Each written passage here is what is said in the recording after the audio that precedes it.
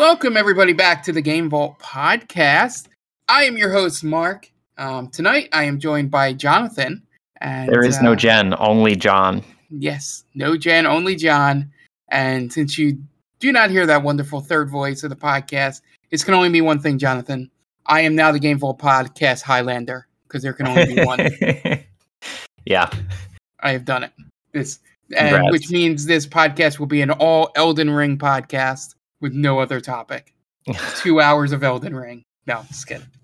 As much as I like that game, I don't think I could talk about that game for 2 hours. I probably could, but I don't think I played it in the last week or two. So it wasn't on my list of things to talk about. Yes, which is good because it's one of the only things I played this week. So,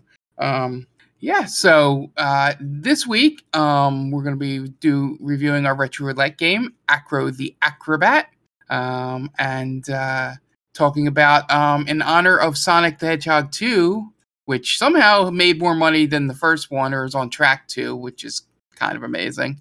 We're doing video game movies specifically, not to be confused with our video game TV, like Netflix series topic we did before. So, as always, what have you been playing, Jonathan? All right. I have a list of things I want to talk about, and I'm planning to go a little bit longer than I was originally intending. Since Absolutely Jen's do. Not here. I think I have 3 games, so go for it. Oh, okay.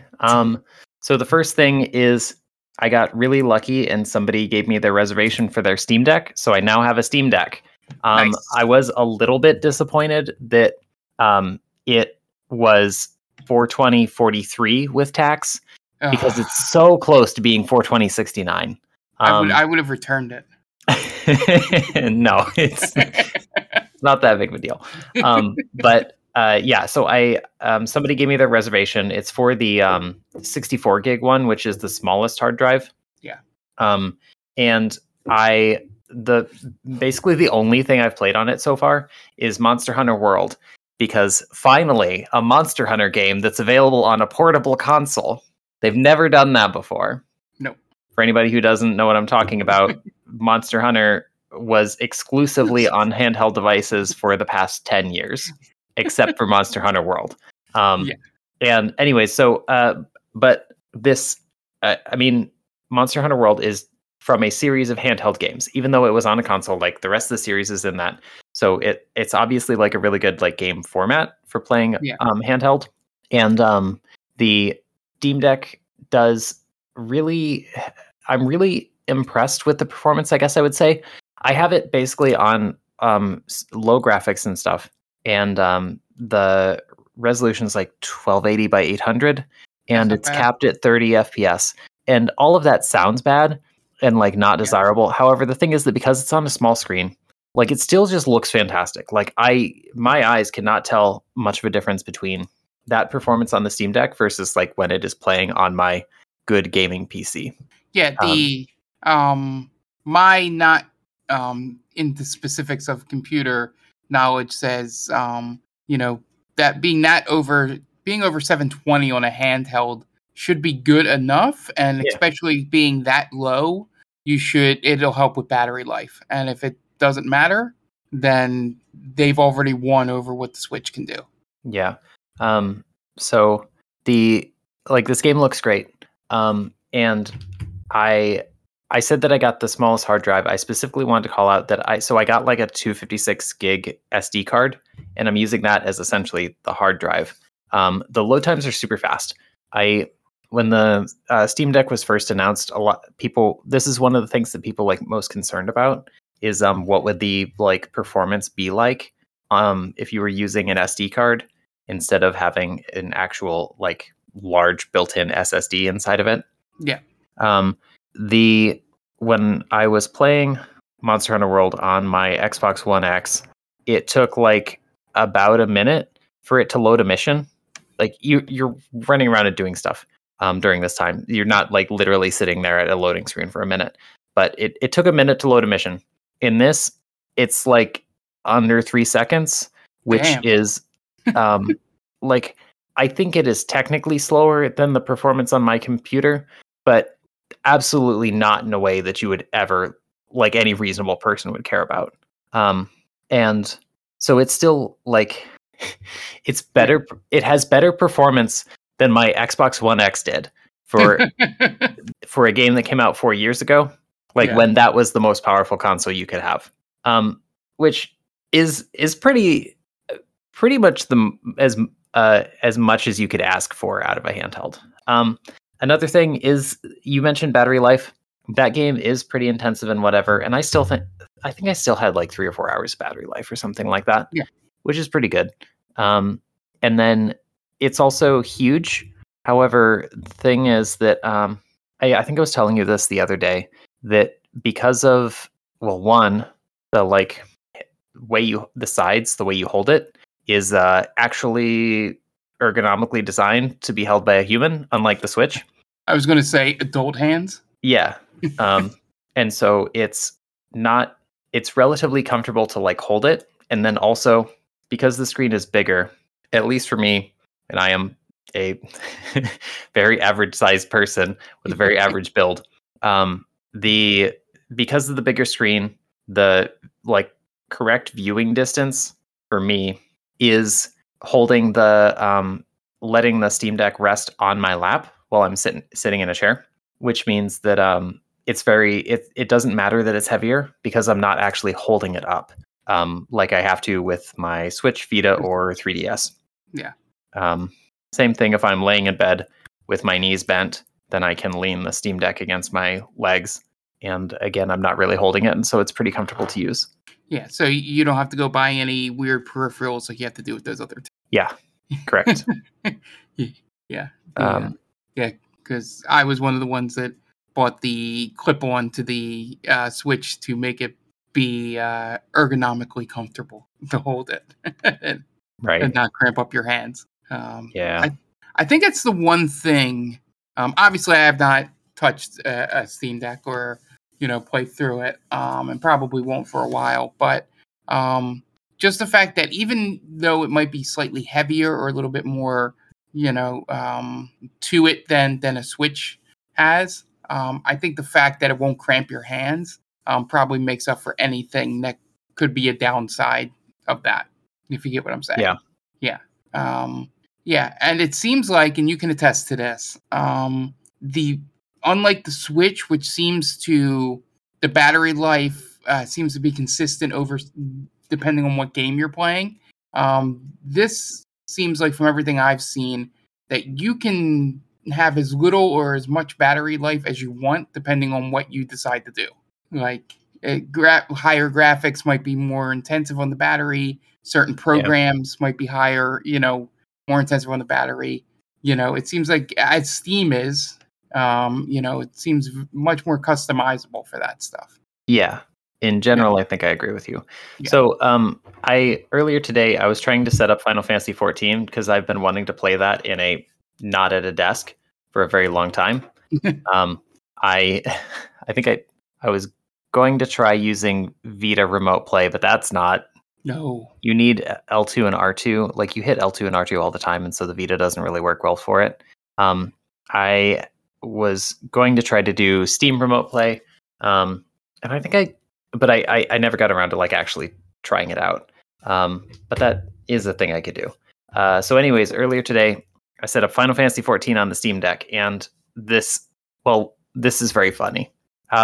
So if you search for Final Fantasy 14 on Steam Deck, you will find an article from March 5th or whenever the Steam Deck first came out that says, "Hey, good news, everybody. The most popular MMO in the world is playable on the Steam Deck. Which a lot of people want, because it means that you get to play this extremely popular game that is somewhat slow paced and very well designed for a controller, portably, which you previously could not do easily." And then you will find an article from 4 days later that they released a patch for Final Fantasy 14 that broke compatibility with Proton for the Steam version of Final Fantasy 14. They obviously did that on purpose. No, but they haven't fixed it. It's like they updated something to the launcher, and whatever they changed with the launcher, the game will not launch. The Steam version of the game will simply not launch. Oh, so it's even on computer Steam, right? No. Just on the Steam Deck. It's like specifically okay. a problem with Proton or whatever. Yeah. However, this is the even funnier part. If you have the non-Steam Windows version of Final Fantasy XIV, you can run that just fine on the Steam Deck. That's so we laugh because, but that if it becomes it is a big issue. But if it's a big issue for the company, somebody lost their job because of that. Oh no! Square Enix just does this shit all the time. Okay. Remember when their game was their expansion pack was extremely popular, and so their solution was to stop selling the game? Remember that time that they canceled Final Fantasy 15 after it had been after they had released like 2 of the 3 DLCs? The funny thing about Square that I love is that you won't hear a peep from main Square about any of this craziness going on with a Final Fantasy studio and how it's like slightly embarrassing or anything. But God forbid one of their Western studios doesn't sell 15 million copies of a game. Yeah. And all of a sudden they're the worst thing in creation. Yeah. Square. They get the keeps on giving at times. And yeah. More on that later. Anyways, so I'm also excited to play Final Fantasy 14 on the Steam Deck. But where I was going with this, my point with this was that as I was trying to get this set up, you have to like edit the config file and stuff in order to get it to work. And I was thinking, man, this is kind of like, I understand what I'm doing, but if you were, and I have had Linux computers in the past, so I'm pretty comfortable with all of the stuff that I had to do. But I was like, man, if you weren't as tech savvy, or even if like you just hadn't worked with Linux before, this would seem really confusing and overwhelming just to get this one game to work. And then I realized that even if you only played games that like work natively without anything special inside of Steam on the Steam Deck, like only games where you just hit the install button and then it works, you would still have a much, much bigger library than anything or than the Switch has or any other handheld console. Yeah. And however, this gives you the ability to also get even more games to run on the Steam Deck if you're willing to do this stuff. And like I said, the only thing I actually had to do to get that game to run was edit the config file. And there were multiple like YouTube videos and posts and stuff like that on exactly what you needed to change.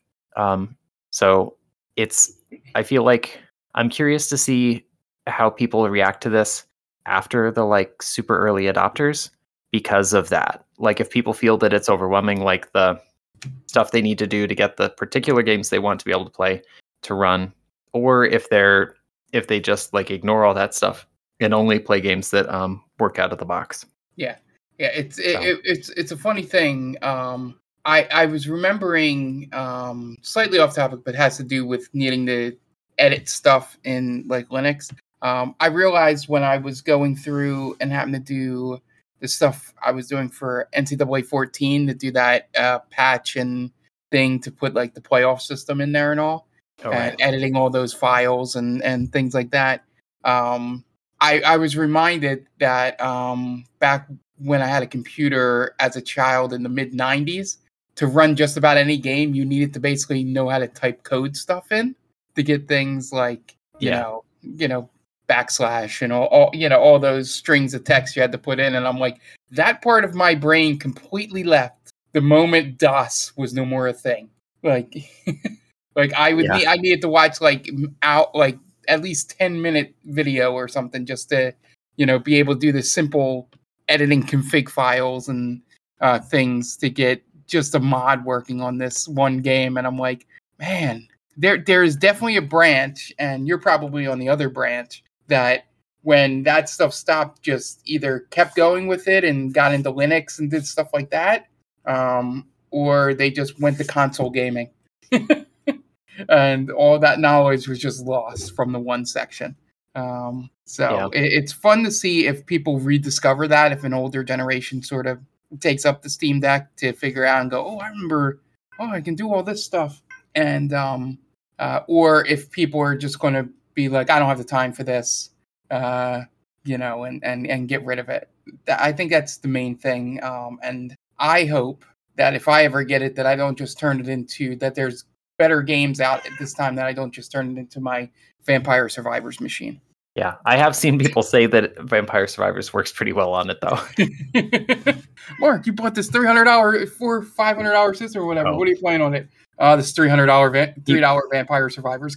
Okay, this leads into the next thing I was going to talk about. Yeah, good. So there were a couple games I played on my Vita before I got the Steam. I was playing on my Vita before I got the Steam Deck, and they are like games that were originally released on the Vita as well as PS4 or whatever. And PC, and like they run on the Vita. However, the frame rate's like really bad, and so it's not fun to look at. So earlier today, I almost rebought Knights of Azure or Blue Reflection on the Steam Deck. Like rebought Vita games on the Steam Deck so they would have better graphics, which would have been very ridiculous. Yeah. I didn't do that. I decided I need to not spend money on that. Yeah, you won't be like me, who owns Final Fantasy 10 and 10-2 remaster on every single console he owns. Yeah.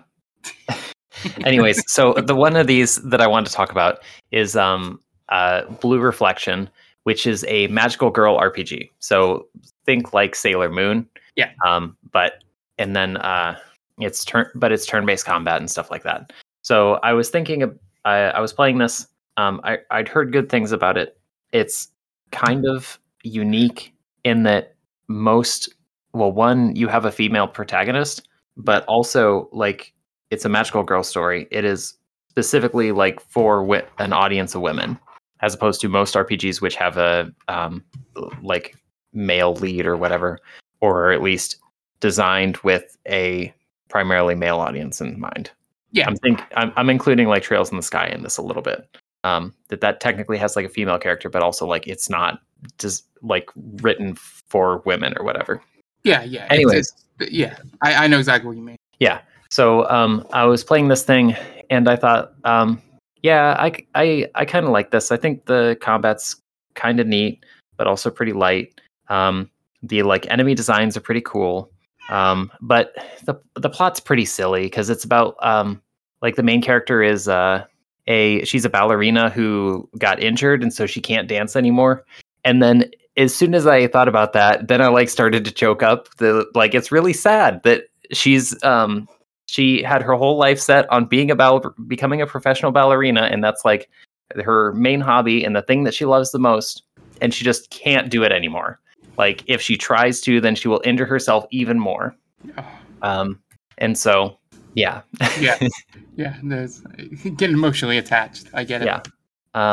But I'm not too far in that, but I really want to finish it. It's also only like 20 hours long or something like that. Yeah, so which is a blessing. Yeah, which is a blessing for if you like those type of games. Yeah. Next thing,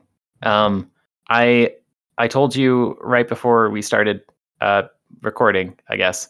Yeah. That I haven't played Elden Ring in the past week or two. A thing I had been thinking about is that one of the things I really like about the action games that I've been playing lately is, let me back up. I've been wanting to get into rhythm games for a while, but I just didn't found the right didn't have a time where I didn't want to like be listening to podcasts or something like that instead. And you can't like listen to podcasts or other music while you're playing a rhythm game. So the reason for that is there's a Monster Hunter streamer that I watch sometimes who's extremely good. They've been speedrunning Monster Hunter games for like 8 years or something like that. I think I saw one of their videos from like 2014 or something. It's a very long time. And they're very good. And I was watching their streams, and then one day they weren't streaming Monster Hunter; they were streaming Muse Dash, which is a rhythm game. And I see them pull this up, and they're playing on like the hardest difficulty, and just all of these notes, so many notes going quickly, I can't even process like what you're supposed to be doing. And I was like, oh. That's how they're so good at guard points with Charge Blade, because they've got the rhythm down. They're good at rhythm games. They're good at pressing buttons in response, like with the right timing in response to like sounds or actions on screen and stuff like that. And so that made it click to me that a lot of action games are basically just rhythm games. Just they don't show you notes on screen. It's somebody swinging a sword at you. But a lot of times it'll be like dodge, strike, strike, dodge, dodge, heavy, dodge, strike, strike, dodge, heavy. You know what I mean? So I've been wanting to get into rhythm games. I started playing. I played a decent amount of. There's also a rhythm game I'd heard really good things about. It's like an indie game that is sort of out. They did released a few songs, but they're planning to release like the full game later on. Okay. Called Unbeatable, which is very cool because it's like a one, it's an indie rhythm game, but two, it's all pop punk songs and like a lot of original stuff, which is very different from most of the other rhythm games that are out there right now. Because after Rock Band, kind of disappeared, most of the rhythm games that are around are electronic music or Japanese stuff. And so there's just like not that much pop punk music included in those normally. Yeah. It's a 2-button rhythm game, which means that exactly what it says. There's only 2 buttons you hit now. So we what? I'm looking at photos of it now while you're talking. Oh yeah, 2-button rhythm game. So you only hit 2 buttons. It's only on PC, and so it's like D and K or something like that. That's what it says. So the thing is, I really want to like this game, but it's just Muse Dash beats it like by a lot. It's not unbeatable. It's very, very handily beaten by Muse Dash, which is also a 2-button rhythm game. But there's a couple major advantages here. One, it's Muse Dash. You can play it on your phone, and this is a 2-button rhythm game. So the way it works on your phone is you use your 2 thumbs. Yeah. So you either tap the right side of the screen or the left side of the screen, which is like both very easy to do and also very satisfying. And you. No, I'm just looking at all the stuff. So yeah. I was going to say when you were mentioning the rhythm games or action games are like the same thing.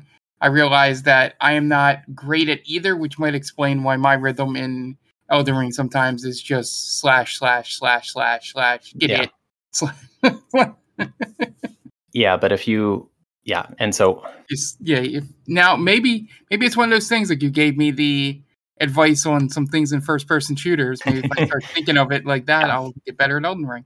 That's why I have been doing this, and I think like I started playing some rhythm games a while ago and then took a long break for them and just started again like earlier this week when I was on a trip. And I did notice a bit of improvement myself in playing action games after I tried some of these out.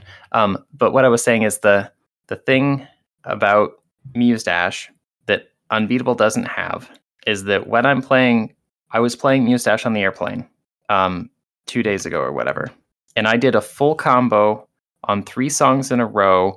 My first try playing that song, because all of the notes feel right. Like I just start tapping my foot to the song and bopping along. And then I've got the timing perfect for all of the notes. And it just feels so good that to just be moving to the music, which this sounds like a really basic thing, but I don't know a better way to like explain this. And it's like I'm just describing that it's a good rhythm game, but like it's a good rhythm game, and that's the thing I'm trying to convey. Whereas with Unbeatable, it felt like I had to learn when they wanted me to push buttons. It did not feel like I was bopping along to the song. The downside of this, however, the reason that I wish that I liked Unbeatable more is because Muse Dash has like a decent amount of gross waifu stuff in it. I can see that. Generally ignore it, but it's still like there. Yeah. Google image search for that brings up exactly what you're talking about. Yep. Anyways, that's rhythm games. Yeah. And I will take your comment about Rock Band and say I just turned it into a karaoke game. No, I don't. Okay. I think my guitars are in my garage. I think not garage, closet. Jesus. I wish I had a garage that had more places to put stuff. But yeah, I think my guitars and all are like in my closet, and I just have my mic stand out here. It's like anytime I fire up that game, it's like, oh, I just feel like singing some songs tonight. You know, that works. Yeah, and it's just like the complete rhythm part of the game is just gone to me. But yeah, I was thinking about it as you're talking, getting better. I think the best I've ever been at like action games is when I played so much Bloodborne that I got into that rhythm and didn't get greedy with it, and and that's the furthest I ever gotten in a FromSoft game. And I think it's because, unlike Elden Ring, I got into the rhythm of it because if I couldn't be a magic character, I think that's my worst thing.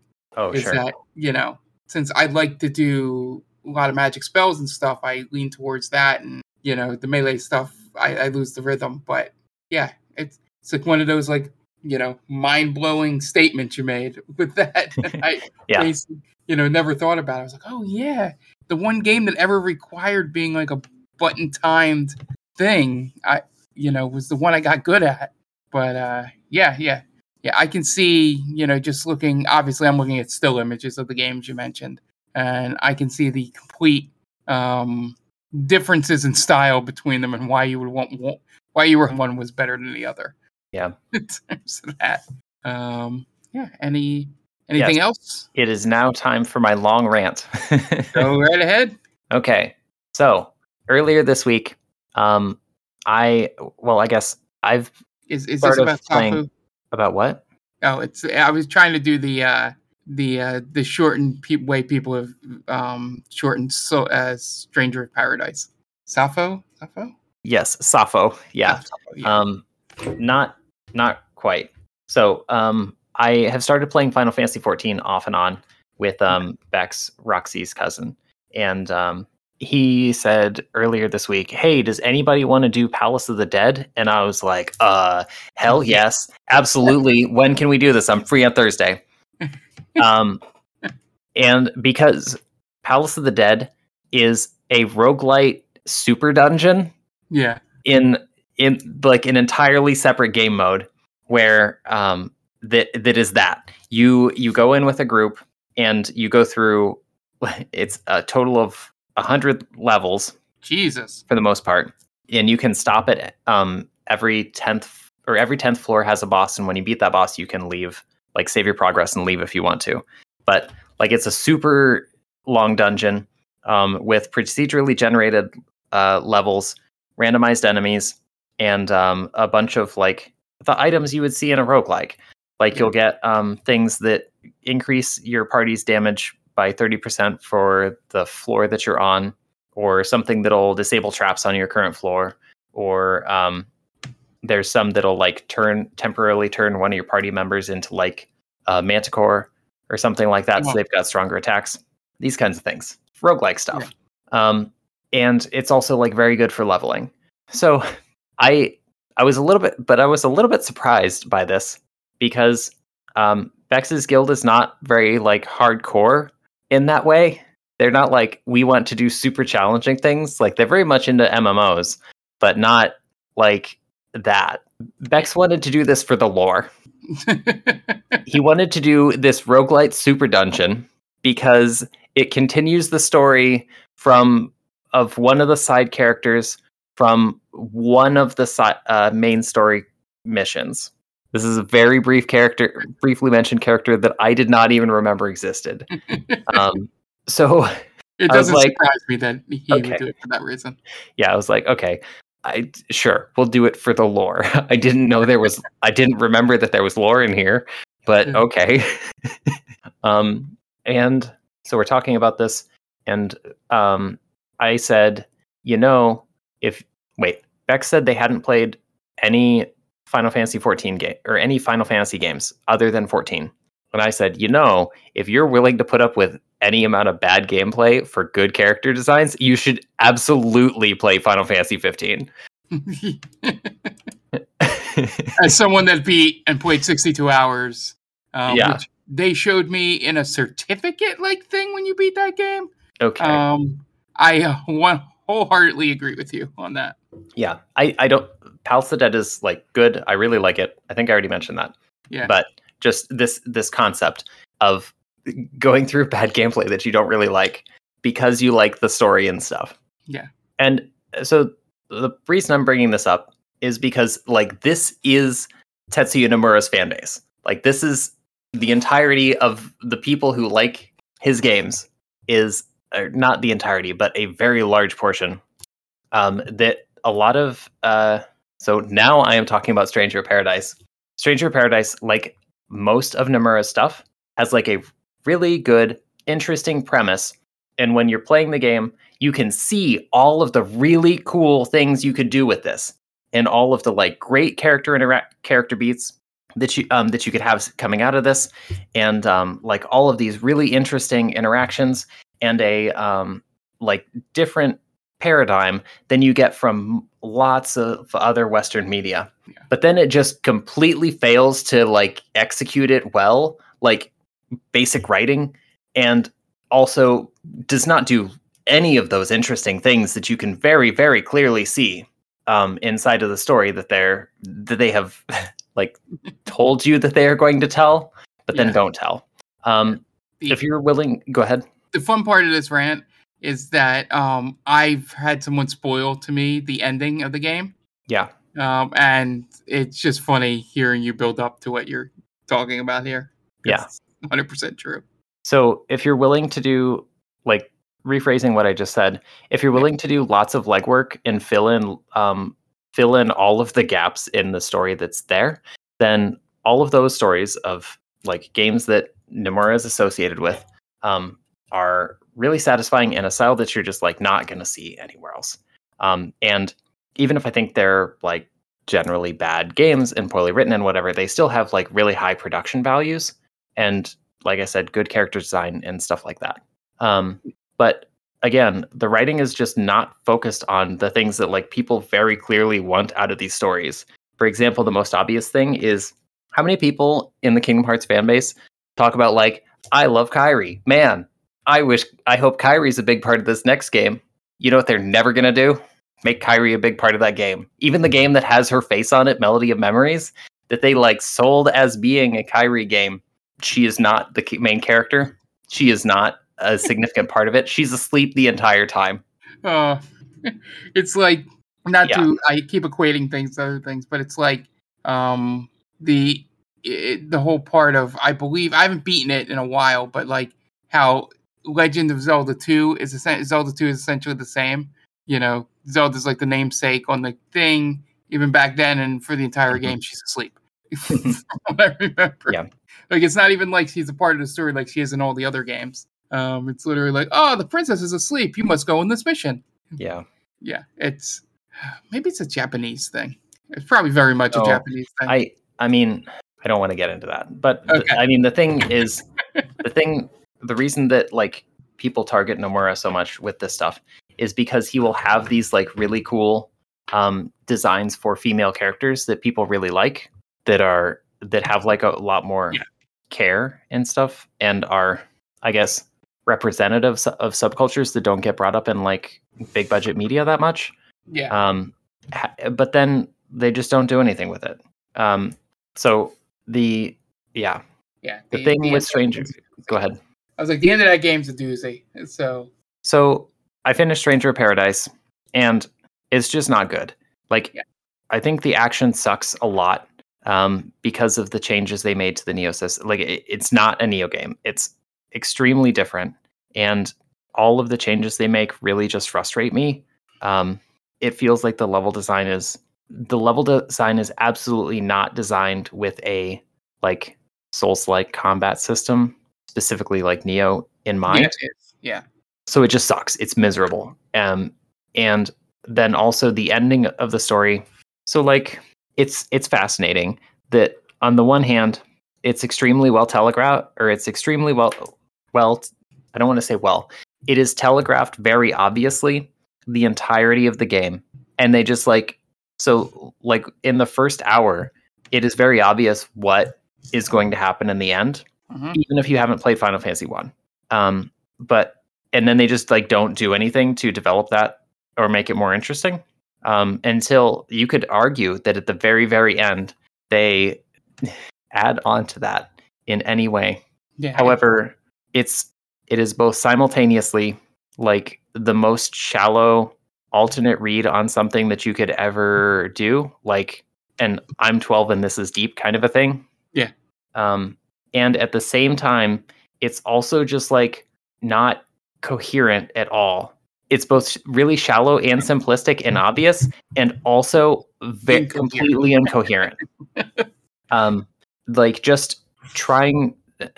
I finished the whole thing, and I was like, okay, so we're defeating the darkness, which is evil, but it's bad that we're doing that.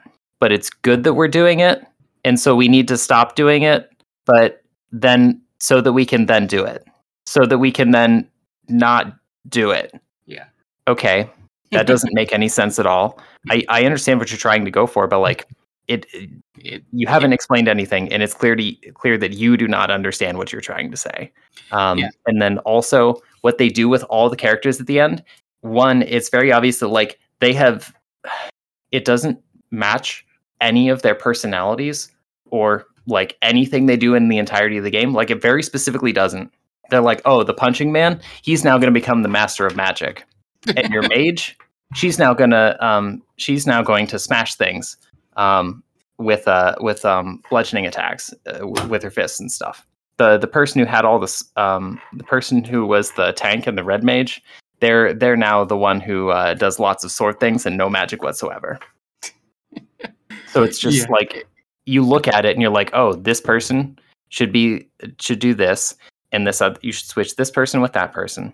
And also, if you had like any you should have had any conversations that developed the like characters like at all in any way throughout the game. And it should have been that this character would have this personality and they would interact with this character in this way. And then the other two would bounce off of them like blah, blah, blah. But no, they just don't do any of that whatsoever. And then at the end, they're like, you care about these characters, right? I'm like, no, none of them have ever. I don't know anything about them. I literally know nothing about them other than their names. Yeah, one of the best reactions to how that game ends and all that is somebody I just saw without context, and you have to have played through a lot of Final Fantasy to get this. It's like, oh man, I can't wait to see how they're gonna do the Kefka origin story and how he like wanted to lose all along. Yeah. Yeah. Like it's going to be, he's going to see the success of this game. I'm assuming it was successful monetarily. I'm not sure. But there was a news story I saw, I think it was earlier this week, that it was below 10 concurrent players on Steam. Less than a month after it came out. But did Square get all their money? No, I've seen maybe 5 people post positive things about it, and literally no one else talk about it. It's amazing. But they'll be all ready to make another game in that genre before they give the Guardians studio a chance to do Guardians 2. Yeah, expanding on what you're talking about, Square very famously is extremely lenient with all of their Japanese properties, and like it doesn't matter how much money it costs or how poorly it flops or whatever, they will do anything to prop it up and make another game and whatever. However, for any Western, they publish a lot of like Western games that are not RPGs or anything you would normally think of being associated with Square, and they will like a lot of them are like smaller budget games or more niche or whatever. And Square will be like, all right, this small independent game from a Western studio, your target is to sell 15 million copies. Then maybe we'll think about doing some marketing for you. But if you don't sell 15 million copies launch week without us doing any promotion whatsoever, then you're cut off. You're not allowed to do updates. No DLC, no second game, nothing like that. We're considering the flop. It's kind of amazing. Yeah. Oh man, but Kingdom Hearts 4, yay! So is that the? That's the end of my rant. Yep. Okay. Yep. This one, and so we'll move on. I'm assuming you don't have any other games, right? You're holding that one for last. That was the entirety of everything. All right, so moving on to me. I'm going to be slightly shorter because I haven't played many variety of games this week. One thing I would talk about, let's get the Elden Ring stuff out of the way first. Not much deeper. I haven't, I don't know if it was on the podcast. Maybe I've done it within the 2 weeks, but I beat the second major boss, I guess you could call it, of the game, and unlocked the ability to respec, which I did. Didn't get many levels because I thought the respec would like allow me to take points away, but what it does is it takes you down to whatever the base numbers that your class had, and you can't go any lower than that. So I couldn't like throw Faith down to like 4 because I'm not doing anything with Faith. You should. Every single character should have at least 10 or 12 Faith. Yeah. So, well, I think just for cure poison. Yeah. Oh, yeah. True. I didn't think about that. Stuff like that. I think the main thing that made me mad, I just use Faith as an example because now I might need to put some stuff in it for that thing. But I wanted to get my strength like to 10 or below. Just because I have a shield, but I don't really use it. So, but I could only go. Prisoner has an 11 starting class, so I only gained like 3 points from doing the whole respec. The thing I did more was sort of knock down my vigor a bit and, up my intelligence. But yeah, that enough boring respec stuff. But so I beat that boss. I beat the fireworm thing. It leads to the northwestern part of the map. Fought an ancient dragon until it flew away. So I'm assuming I'm going to fight that thing again. Got a couple more ashes that I love. The one ash that I've seen, the summons that I've seen in streams that I want to get is stuck behind a boss that I don't think I'm ever going to beat anytime soon, just because of my build. It's I think his name's Oleg or something. He's down at the bottom of that first place that you would use a swordstone key in. That thing sucks so much. Yeah. So he's behind that. As a magic user in a small room. Yep. Yeah, it's. But I'm upgrading all my other stuff, and they're helping me out a whole lot. I only summon human players when needed because for some reason, anytime I need to summon human fighters for something, nobody's around. So I must be way earlier or at earlier spots in the game where nobody wants to help you. I get to the big bosses and they're all over the place. But any of the minor bosses that have good stuff behind it, nothing. But I've gotten through them with perseverance. But it's kind of funny.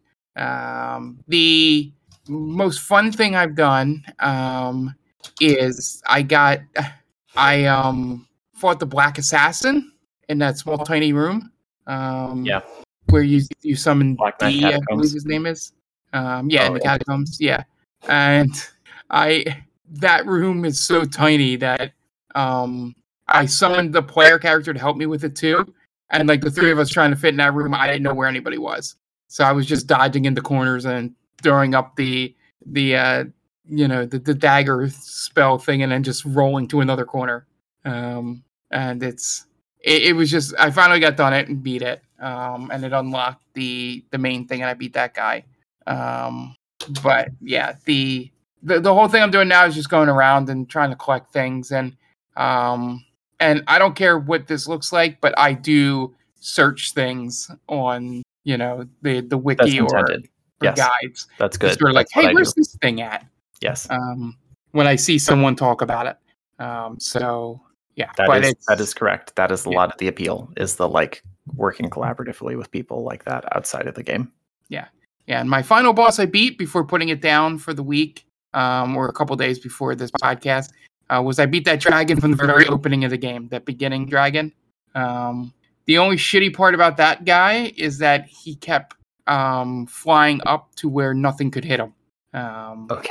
Onto a cliff, and he would just stand there, and I'm okay, I can't get you. I can't even get up there with the horse. There was no thing to blow the horse up to get there. And I'm like, all right, I just gotta wait for you to come down, and just sitting. And then he dropped down, and my summon and I just destroyed him, and it would take like half his health bar, and he'd go away again. up the spot. I was just like, I could have had this done in like 2 minutes if you didn't keep going up to the unhittable spot. But yeah, it's still a lot of fun to me. I'm probably going to be doing that slow drop off of it where I'll play it throughout the year, but not, as consistently because I want to start playing other things. I've been putting off Tunic for too long, which seems like much more of my game than even Elden Ring is. But I think that's the main thing. I'll say this about the other games. Dark Souls 2 I played for a while because I just got into it for some odd reason. Dark Souls is the weird one. I think I said this to you before, Jonathan. I can't find my old save, so I don't know how far I actually got in it and how far I've watched other people get into it. Right. So, because I've watched multiple people beat it to completion. But I know I beat Ornstein and Smoke. That's a lot of people I have talked to about these games consider that beating the game because like you have gone through basically all of the good levels and the game's just like too long. Yeah. And a lot of the fights after that point just suck. So you beat the game. Yeah, I beat Dark Souls. And in Dark Souls 3, I liked it, but I just couldn't. For some reason, it didn't catch me. I guess it was because I was coming off playing Bloodborne. Because that came out in between, right? Yes. Yeah. So I think that's why it didn't hit me. And then Elden Ring was just, getting back on that horse. No pun intended. Right. With that. But yeah, so I'm playing that. I download it because I have the new Series X that I have. I grabbed on the sports game side, I grabbed Madden. The funny thing I did with it was I immediately just for fun, just to see how the relocation thing worked, I chose the Jacksonville Jaguars and immediately moved them to London. And the fun part is the game does not acknowledge that is like, how are all these teams just flying back and forth to London all the time? And just the logistics of it I go, when you're going on road trips and stuff and back and forth. It was just funny. It's just like they deal with London as though it's in North America. Like there's no mention of it. I just find that like you're going to give me the option of this team. Maybe make some special dialogue in the game about it. Like, but it was kind of funny. And I think I had said to you guys, or with Jen on last week's thing, the stadium creator in MLB The Show is bringing out such city builder vibes to me. Yeah. In trying to figure that out and put all that stuff together. And it's ridiculous. I'm like, why is this even in here? This doesn't need to be in here. Like, it does not need to be this complicated. Like, most people that play sports games won't do this. But that's great. And I think the thing I had the most fun with over these 2 weeks was, I don't know how fun it was for the audience, but that game show Switch Shuffle I did was pretty funny. That was interesting. Yeah, it was just going back between all the different things and getting pissed, and it led to my favorite moment on stream in months that we tweeted about. So if you want to go find their Twitter, it was about things you can lease, and I got the two obvious things: apartment and car. And then my chat helped me with an answer that was obviously a joke, but led to the idea of that concept. So it'll be up on YouTube soon, and also I'll just say it here, but it's a lot better watching the reaction to it. Leasing a wife is it's a concept that's ridiculous. You should have kept them hanging, made them watch the video. Yeah, they're not going to. I have this with this endeavor we do here. I have no illusions of grandeur in terms of that kind of stuff. I'm just like, they're probably not sitting through 2 hours of video for this one Family Feud moment. Oh, I assumed you clipped it. Oh, I did not. Okay, well, that would have been the smart thing. If Jen was here, she would have clipped it. Yeah, she would. Maybe she did. Yeah. I don't know. It wasn't on there when I downloaded the video, but yeah, that stuff's good. And I am just and the one other thing, hopefully I'll have a report on next week, is I'm going to clear out a little bit of my living room here and maybe actually try out Beat Saber on my Quest 2 that I have. I've been mostly playing Super Hot on there. Bringing it back to rhythm games. Yeah, bringing it back to rhythm games. Yeah. I just been playing super hot and realized I needed to make a little more space because, I've been coming way too close to hitting my computer chair. And then my nieces got their own Quest 2, and their dog was utterly confused about what was going on. He's this little tiny dog, and he just sort of stood in the middle of the room while the other one's like punching and kicking. And I'm like, "What are you doing, dude? Just move!" But it's been a fun experience. But yeah, like I said, I didn't have as much as Jonathan this week because I mostly been running around in Elden Ring and losing runes and doing things over and over again because I'm not really good at the game. But it's still fun, and I recommend it for anybody that likes any of that stuff.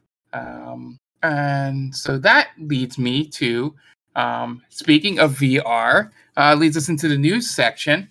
And it looks like, let me pull it up. Facebook, I will not call them Meta, had a sort of a direct type deal sort of thing on games coming to the Quest 2. A couple of them are obvious tie-ins, like there's a Walking Dead thing, and the NFL is doing a thing where you can compete, you can do drills, which probably won't be fun. The fun ones that I saw was they're doing Among Us VR. Okay. Yeah. So I'm like, okay, sure. It's for the mini games. I was like, how do you translate a 2D game to VR? But it's that you do the mini games through. You do the mini games. Okay. Yeah. I was like, okay, that's something to do. And they're doing Moss Book 2, which from anyone else that has had an Oculus or stuff since the beginning, they said Moss is probably one of the top 3 games that was made for the system when it originally came out. So it'll be interesting to see what that is. And then they're doing a game, Ruins Magnus, which the art style looks kind of interesting. It's a VR JRPG. And you play as a magician. So maybe it's something for me. But the one thing that I might actually buy from this list, Jonathan, they're doing Cities VR, like City Skylines. Okay. Yeah. So of the types of games I play, this one is probably the most up my alley that's on here. So it'll be interesting. I'm going to see how much it is when it comes out next week and see if it's any fun to play. And for those of you out there, they're adding the Mercenaries mode to Resident Evil 4 if you have Resident Evil 4 VR. So for those of you that like that, they are adding that because everybody's been yelling about it. And then speaking of Beat Saber, they're doing a DLC. But the most important one, not so much for me, but for maybe someone that would be watching this, they are doing a Ghostbusters VR. I don't know. He needs to buy a gaming PC before he can think about a VR headset. Yes. But I that was the first thing that popped in my head. I was like, oh man, sad that Jen's not here. She can't pass along this news. She'll have to, wait till Monday. But yeah. So those are VR. It looks like people are actually releasing games for it that have some, it's not just stuff that would have been on the phone VR thing. So we'll see how this goes, especially with, names like the NFL and all get involved with it. Maybe it's a slight turning point for it. So we'll get into the regular news. I'll put it in order here since I only had a real transition for that one. It looks like Splatoon 3 is coming out September 9th. I think that was what originally that Xenoblade, right? Was supposed to be September. So for those of you that like Splatoon, the third game will be out for the Switch on September 9th. They moved up Xenoblade to July 29th if you were looking for that. So you hurt my brain by comparing Splatoon and Xenoblade. It basically is just a release date thing, which means that there's right. I think there's like an opening now in like November for a Switch game, where Splatoon 3 used to be.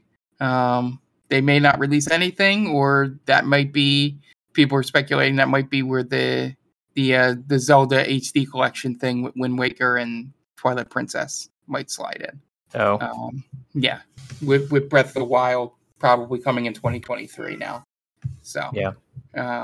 Yeah, so that for those of you out there that like skateboarding games, they have the pre-alpha footage of Skate 4 leaked onto the internet. It is very pre-alpha in terms of like there's not much that you can do with like character models and city models and all that stuff. It's all very bare bones, but it's just sort of showing you how they're going to be, maybe trying to make it a little more modern player game than the original Skates were more simulation. So that was interesting for any of you that want to go check that out. I know it's on, I believe it is on Jeff Grubb's Twitter and a couple other video game journalists stuff. His is just easiest to find because it's at Jeff Grubb Twitter. Nintendo Switch, the online expansion pack service, announced that you get 3 more Genesis games. And Jonathan, wait until you hear these. You're going to get Space Harrier 2, Sonic the Hedgehog Spinball, and probably the best one of these, Shining Force 2. And that's I do actually like Shining Force 2 a lot. Yeah. But I played it on Game Boy Advance. Yeah. It's like, and that is it. So what it seems like in this story that I'm getting from GamesBeat here says is that notably all the games that seem to be coming to this expansion pack on the Genesis side are all Sega published games. Like they haven't been able to rope in any of the third-party ones yet. So maybe they're just going to exhaust all the Sega published ones before they do anything. But it seems to be taking a while. So for those of you that love those games and, maybe they're hitting on the popularity of Sonic 2 by releasing Spinball. For any people who like those games, you probably want to turn off this podcast before we get to Arrow the Acrobat. Exactly. Yeah. Yeah. We for you, we didn't review the Red game. And the interesting thing that I forgot this was a VR thing. I should have put it in the VR section. I saw an announcement that the Codemasters is going to try and add VR support for their F1 game.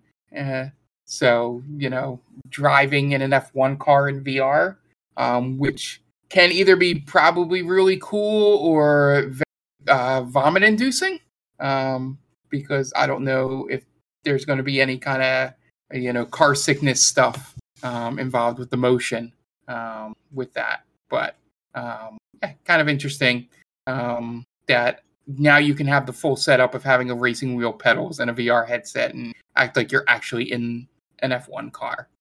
If you go that way, you can now start to challenge the flight simulator perverts in terms of setup.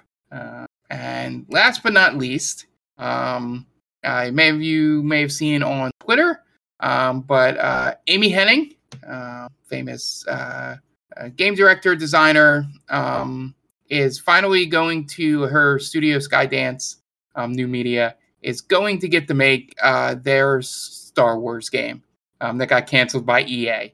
Lucasfilm has tapped her to do it. I don't know if it'll be exactly like, I believe it was 1313 or whatever it was called, that EA canned. But it is nice to see that she's getting an opportunity to do that vision. And it looks like, in general, just scanning over this article, that Lucasfilm is trying to get a lot of the stuff that they may have wanted to get published by EA, but EA just wouldn't give the green light to. So, they seem to be stepping forward. So if you love Star Wars stuff, it seems like a lot's going to come out. I think they said something like 4 to 6 games are in the pipeline right now. So, I guess the thing to mention with that is that LucasArts used to be a very prolific video game publisher, and they would just like pump out Star Wars stuff all constantly. And a lot of them would be like smaller games and stuff. And that was a really successful strategy for them. But then that kind of went away as making video games became more expensive. Yeah. And I think also probably selling to EA and whatever. So I have a feeling they're trying to bring back that strategy because a lot of those games are really beloved. And if you look at them, they're not impressive on their own. However, they were very popular and people like them because people like Star Wars. And so It makes sense for them to try that again after the huge fiasco with Battlefront 2. Yeah, just get those games out that you can definitely get the Star Wars fans interested in, and hope their interest pushes it through to the mainstream and all that. I mean, for those who don't know, Henning was the co-creator for the first 3 Uncharted games back at Naughty Dog, so there is a big pedigree there for those that might not know her name listening to this podcast. And it also looks like they're giving her a Marvel-based game as well for some reason. So yeah, we'll see how that all goes. But very interesting things for those of you that might enjoy Star Wars games. Yeah. So go ahead. I was just going to say, I think that Marvel thing makes sense, that they would want a person who is heavily involved in Uncharted to work on that, because Avengers flopped, Guardians succeeded. The reason for that is people like the story in Guardians, people like the story in Avengers, but there wasn't much story in Avengers. No. So makes sense that they want to stay or go forward with very story-focused games like that. Mm-hmm. Yeah, if they would have made that single-player thing longer, and not wanted to rush you to the games as a service thing in Avengers, I think it would have been as successful critically and all that as Guardians was. Because there's still an audience that would play those games, and I'm not going to rehash my rant about how they had the perfect setup to make a games as a service game, and then they fucked it up because they thought everybody just wanted to play as their favorite superhero. Yeah. You introduce Inhumans, which can take on any powers. Character creator, right there. It's like, anyway. So I am excited about a lot of these announcements coming up, because it seems like slowly but surely things are starting to slip out of all the delays and bottlenecking caused by the pandemic. So it's interesting to see some new things coming out. Which the other release news, if you saw this, which isn't much, it was just a confirmation that God of War Ragnarok is still supposed to be coming this year. So good there. That is the news. Our topic this week, because I went and saw Sonic the Hedgehog 2 last weekend. I was planning to go on my own, but for the podcast, I thankfully got asked to go by a friend of the podcast, Kitty Ashcat, my young niece. And she has started to understand, I think, slightly her power over me. That all she said, I said, "Oh, I'm off from work. I might decide to go to a movie," and she just yelled across the room, "I'm seeing Sonic 2 at 11 a.m. And I'm like, well, I guess that's asking me to go see Sonic 2 at 11 a.m. with her as well. Yeah. I also got suckered into seeing Scream this way as well, the newest Scream movie. So what I'll say about the movie, we'll start this off with a brief review of it. The movie is fine for what it is. You know, it's that genre, like kid movie genre. It doesn't take any liberties with Sonic, unless you're really too serious into the lore of Sonic, which some people are. But, you know, Tails is fun. You know, Brent Schwartz does a great job as Sonic. They have some nice Easter eggs for the older people watching it. Like they do his idle animation at one point. In it, they have him need to breathe in an air bubble while underwater. So some nice Easter eggs there. Idris Elba does nothing for Knuckles except make him incredibly sexy. Because you could have just gotten any voice actor to do the emotional gravitas you needed for the story they were telling with Knuckles. Idris Elba just seems to be over the top for that. Still good casting, but you know, it's just kind of funny that you thought they were going to do something a little bit more with the Knuckles, but they did not. He is really funny at the end of the movie when they start trying to give him a little bit of a personality. The most important thing they did, without spoiling how the movie ends, which I don't know if people listening to this would even care, but there's been those rumors floating around that Jim Carrey is going to retire from acting. So the way, I don't know if they knew it at the time when they did this, but the where they leave Robotnik at the end of the movie allows for both options to occur. You know, like if he retires, then okay, we don't have to worry about him. If he wants to come back, well, you know, he can come back, and it won't seem weird. But the post-credit scene did reveal something in the only way they could go with it. You can probably find it on YouTube and all by now, so I would suggest looking it up. I'm not going to spoil that, but you can probably guess what it is. And it's because it's the only place they could go for Sonic 3, which they are absolutely making. Because like I said, this movie is probably going to end up making more money than the first movie. And I think that number only occurred because of the pandemic, or else that number would have been much higher. And so, short and sweet review. If you have kids, go see it. The one thing I wouldn't do is try and force your early 90s Genesis Sonic knowledge on your kids. Just let them live in whatever Sonic stuff they give to them now, because you're just going to make them hate it. But it is fun having my 10-year-old niece tell me all trivia about Sonic as though I have no idea who Sonic is.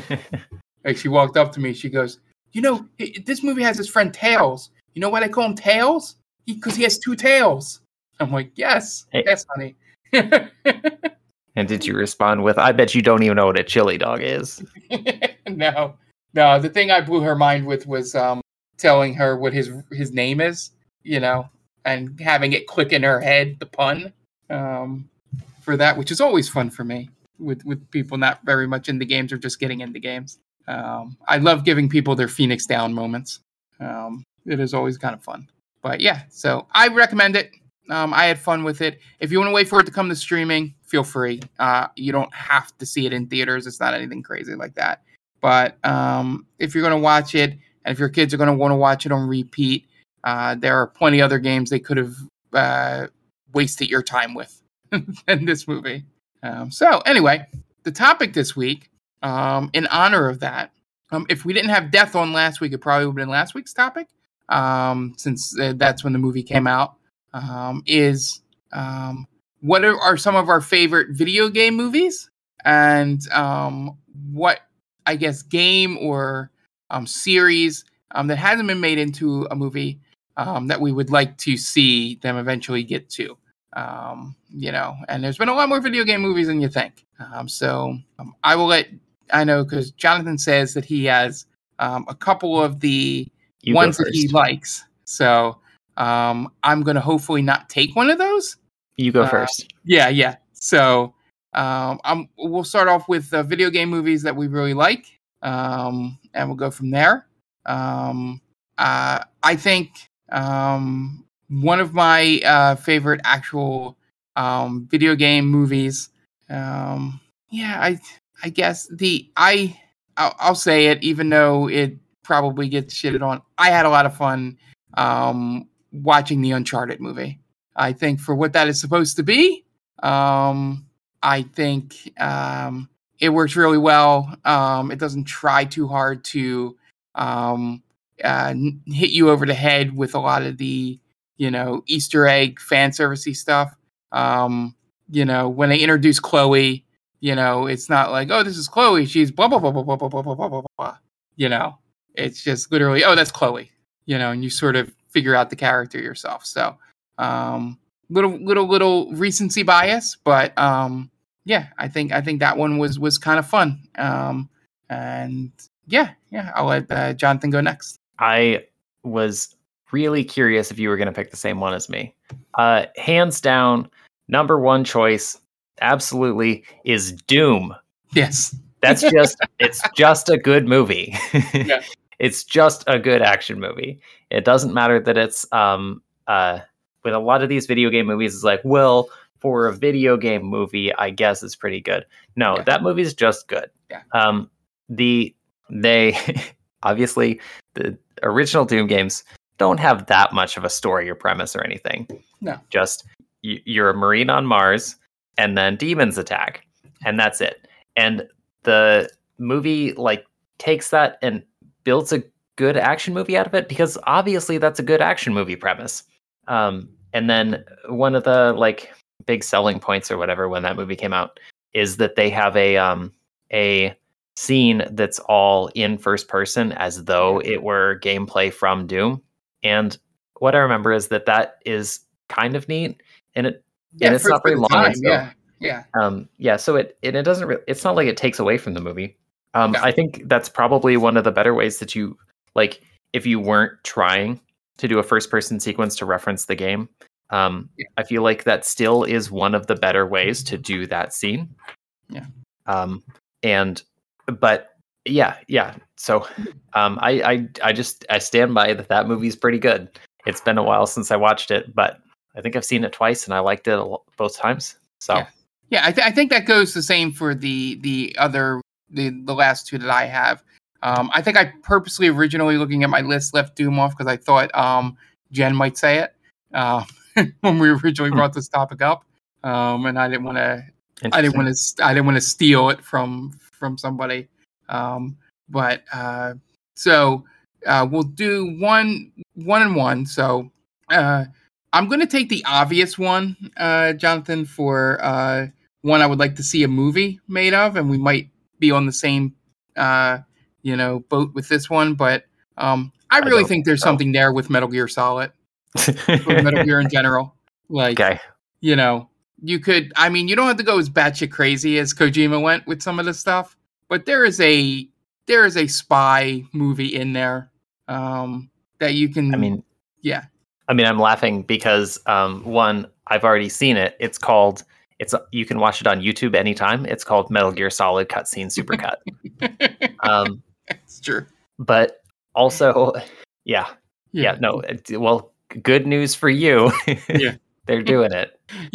So hopefully it does happen, because that's been on the docket for years, that they were thinking of doing it. But, I'll take the easy one, just because he has so much story between the 5 games and all the side games that if you're smart enough, if they were able to craft together, a usable movie that, was just a mash together of like, I guess it would be the first and second games into one.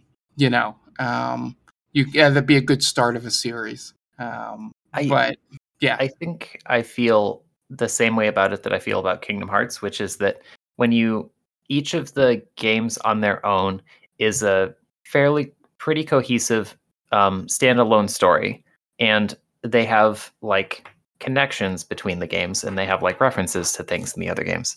But if you try to put all of them together as like a canonical timeline of events, then it completely falls apart. But that's also just not the best way to think about it, because each game is designed like as a standalone thing by itself, and because of like the amount of retcons and stuff, it seems pretty clear to me that they didn't have like everything planned out from the beginning, and so it doesn't make sense to like treat it as though everything was completely planned out from the beginning. And you can, if there's so much, where do you put the NES games in there? You can do a whole bunch of stuff, but I think you can, if you eliminate some of the tacked on stuff in the first game and the second game, you can get a good 2-hour movie out of, combining just the major points of the first and second game, and don't do what Resident Evil did, where they just tried to get every single fan service Easter egg they could into it, and even when it didn't fit. I'm looking at you, Jill Sandwich. It's so I'll take that one. What was the game you were thinking of for a movie? I have 2. So I think the first one, the one I'm going to go with, is Alan Wake. That game sucks to play. It's miserable to play it. No one likes playing it. However, it is good. Stephen King horror movies. Love those things. I would absolutely watch an Alan Wake movie. I would much prefer that to playing a very miserable shooter. I'll cross the one I had off my list. I was going in a different direction. I was going to say Control, but they're all the same universe. So, just the Alan Wake would probably, of all those games that are released that are supposed to be in that, extended universe thing, I think you have to make Alan Wake first and then lead it into Control. So I didn't particularly enjoy like the gameplay of Control, but that's more of a personal preference thing as opposed to like thinking that it's bad. And I think Control does benefit from being a video game. Okay. Unlike Alan Wake. Which is true. I've beaten. I keep staring at Quantum Break, going, I've done the other two. Why don't I just play through this game? And then I keep reminded that there's 22-minute TV episodes in there that you need for some story things. So that's why I'm like, because you look at it and it's like, why is this thing 120 gigs? And you're like, oh, that's right, it has actual video in there. That's why. But yeah, I think Alan Wake is definitely the one you start with. Absolutely. It's the one, as you said, Stephen King, horror, all that. It's the easiest one to start the series with, because horror movies are a lot of low risk. And if you hit right, you'll end up like the Paranormal Activity and just get to make 7 movies that all are trying to chase the dragon of the first movie, in my opinion. But yeah. Do we get that question if we do Alan Wake? Do we get it sponsored by Energizer? Probably. Yeah. Forgive me if it's Duracell. I couldn't remember which one of the battery companies. I don't remember either, but it's going to be one of them. Yeah. But yeah, very prominent. Thermoses and Energizer batteries. Yeah. But yeah. Good choice there. So my final thing for movies that I actually liked, I'll say, and this is not, my list wasn't based on quality of movie, but just a personal preference of movies that I've watched way too much and get a weird enjoyment out of while watching, despite it not being terrible, is I like that Mario Brothers movie. I will watch it. The Bob Hoskins, John Leguizamo one. At the time that movie was released, despite all the production stuff and behind the scenes and the writing issues and the director issues and Bob Hoskins being drunk the entire time on set, and all that stuff, and not a bad way. He needed to be drunk to play that role. There, it's just like when you're given the concept of what Mario was at that point through Mario 3, there's not much of a story there. What exactly do you do with it if you're doing live action? So track meet. Yeah. You're trying your best. I think they made a lot of poor decisions in it, but it's very memorable stuff. I'm always a sucker for movies that make references to things. And I always get points for creativity in terms of I'm immediately thinking of just having Big Bertha, who's usually a fish, just be like a really large human being in this, or Dino, or whatever it's supposed to be in that world. But everything else is just kind of crazy. I did like the like cyberpunky aesthetic to it as well. Like I said, not saying it's a great movie, good movie, or even a good movie. But it is one I've watched a whole lot. So without having seen Detective Pikachu, and any of the newer stuff that may be better, I will pick that movie. For this. So Jonathan, do you have another? Yeah. So first of all, Detective Pikachu was pretty good, but that's not the thing I want to talk about. I want to talk about the other video game I would like to see adapted into a movie. Go right ahead. And this is kind of weird because it's also kind of a video game adapted from a movie. Ni no Kuni, which is a JRPG where all of the art was done by Studio Ghibli. So I see where you're coming from with that. Yeah. So Studio Ghibli is a very famous anime studio that did Spirited Away, Princess Mononoke, stuff like that. Kiki's Delivery Service. I'm sure people will recognize at least one of these. And so it's the JRPG part, the like gameplay is fine, except it's got a lot of fetch quests that I did not find them very fun, so I did not finish the game. But the artwork looks great and stuff. And you know what? People sure do love those movies that Studio Ghibli makes. So I wish they would just do this as a movie, and then I would watch it and I'd say, wow, that was pretty good, instead of getting a third of the way into the game and then just putting it down because they wanted me to run back to the previous town to talk to one person so I could then run back to talk to this person. Well, that's where you're supposed to be grinding, right? There's random battles along. The random battles are fine, but yes. Okay. Yeah, that's essentially what they're making you do there. Obviously, we've all played JRPGs and know that. So basically, by cutting out all the fetch quests, we're talking like an hour and a half movie, hour and 20 story. Yeah, I mean, you could. It's a very simple story. You could definitely cut it down. Yeah. So my final game, I was thinking, because there's a lot of other games that you look at and that the obvious ones, a lot of them have already been made. Like I eliminated Tomb Raider and Assassin's Creed for obvious reasons, and things like that. And I didn't want to go too obvious with it outside of I need to talk Metal Gear because both of us really love that game or that series. But I was thinking, I was trying to think through RPGs as you did, and I think if you eliminate a lot of the dumb things they added on to because they didn't think an RPG audience would like it, I think there's a very good and you could probably say they already made it with Star Wars, but there's a very good story in just the core of Final Fantasy 12 that you could definitely make. Maybe not now. You'd probably have to do it during your Game of Thrones time when that kind of fantasy, political story was at its zenith. But of all the Final Fantasies going through my head, it's the one that would be easiest to adapt if you want to do live action even with it. There are some other stories from along that series that would make great animes and probably have already been animes. But I was trying to really stick to live action ideas, and I think just trying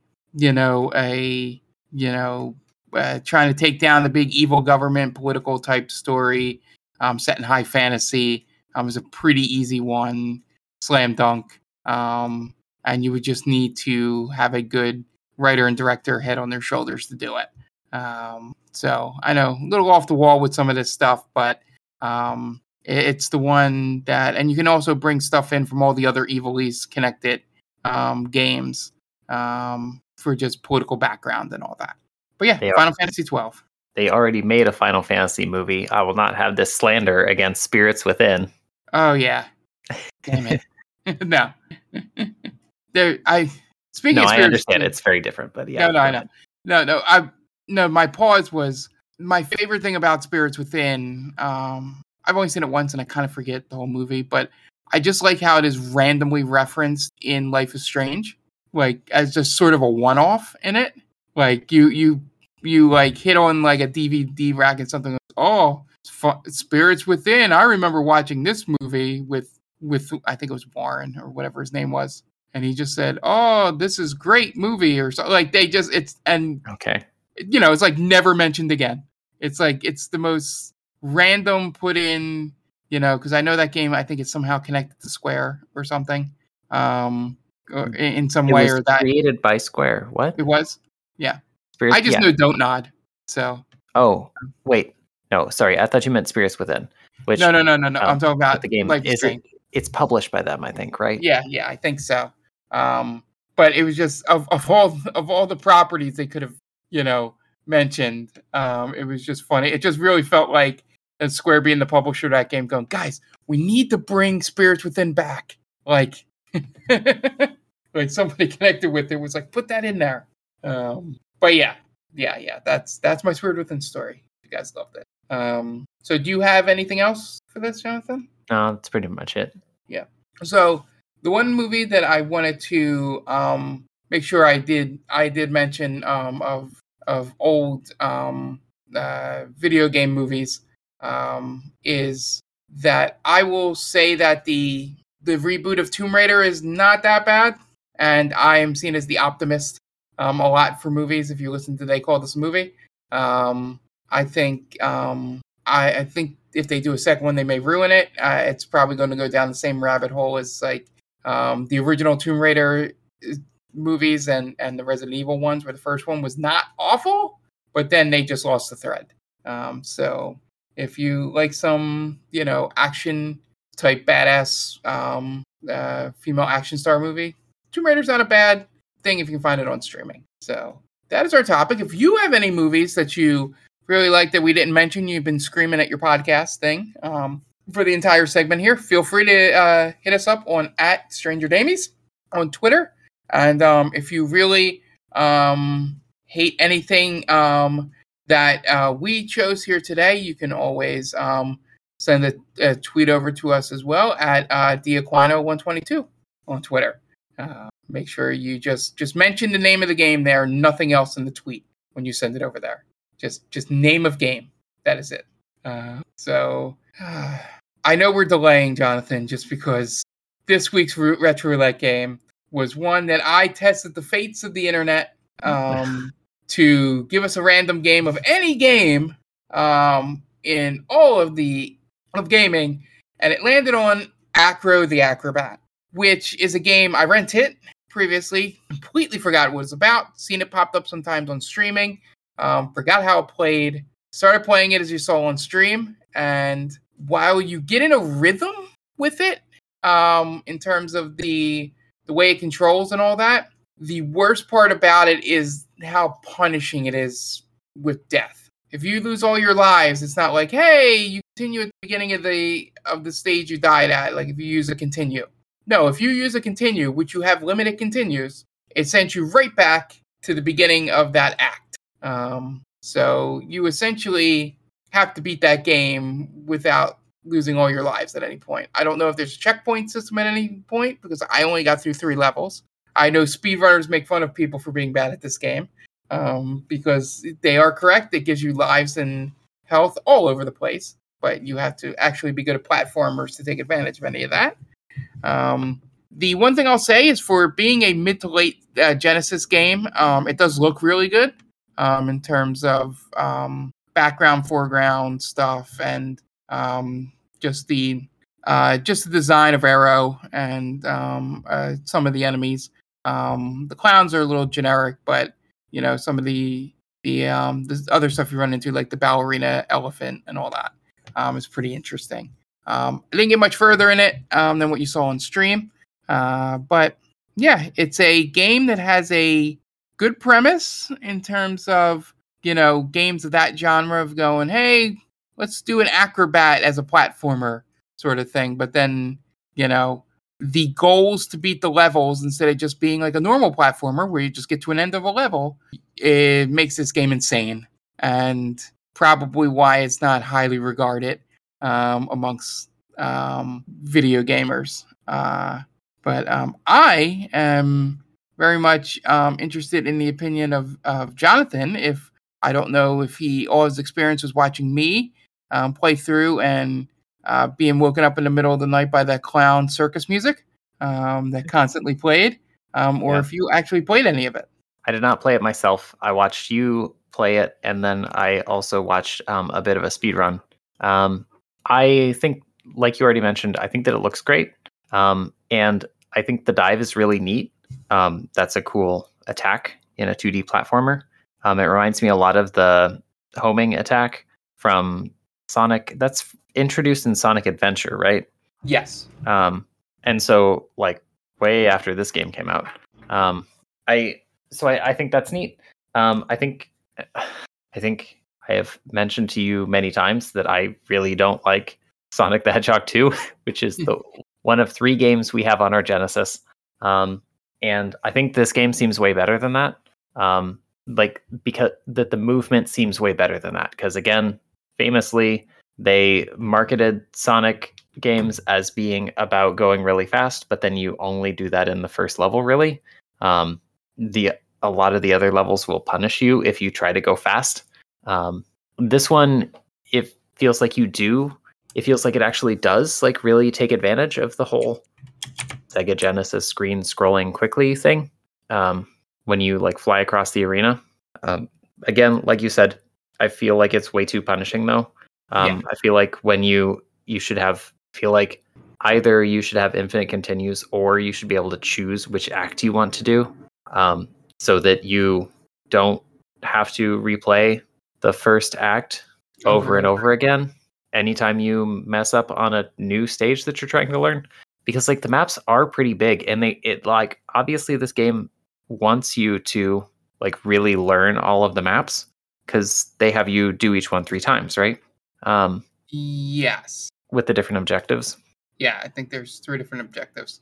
Yeah, and I like that as a general concept for a retro platformer like this, because it seems like a smart reuse of the same assets and stuff. Yeah. That you're doing the same level, but you're doing different things each time, and so it's not the same. Adds more gameplay time, I guess, to it. Yeah.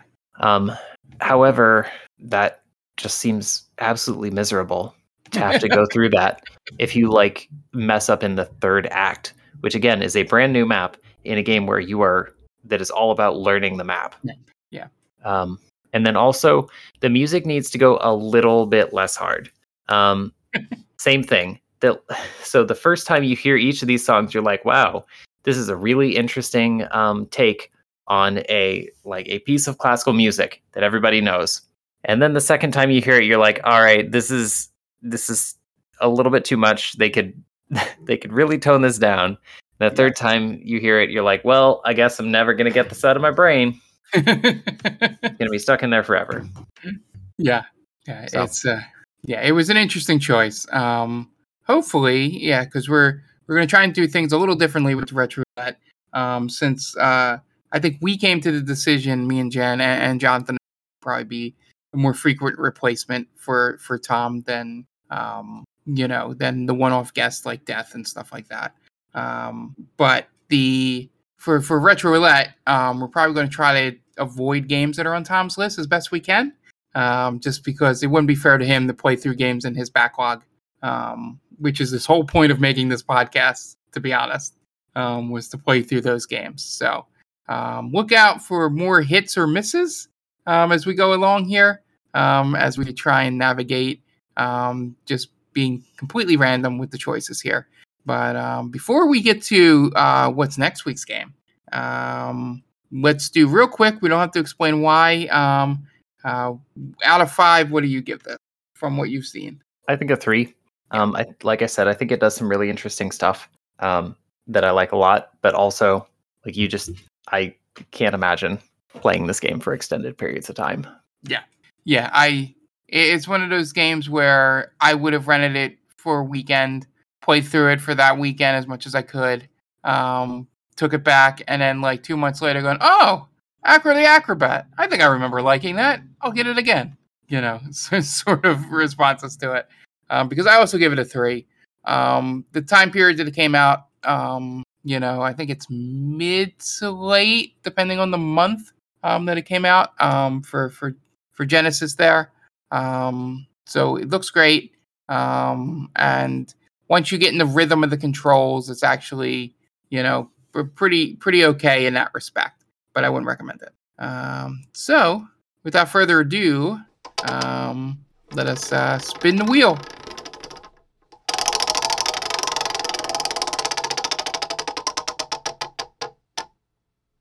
All right, so it looks like this week, and Jonathan, you're going to be very happy about this. It looks like the wheel of games that we came up with before the podcast has landed on Drakengard. You have the most background in this. Just give a short summary about the game.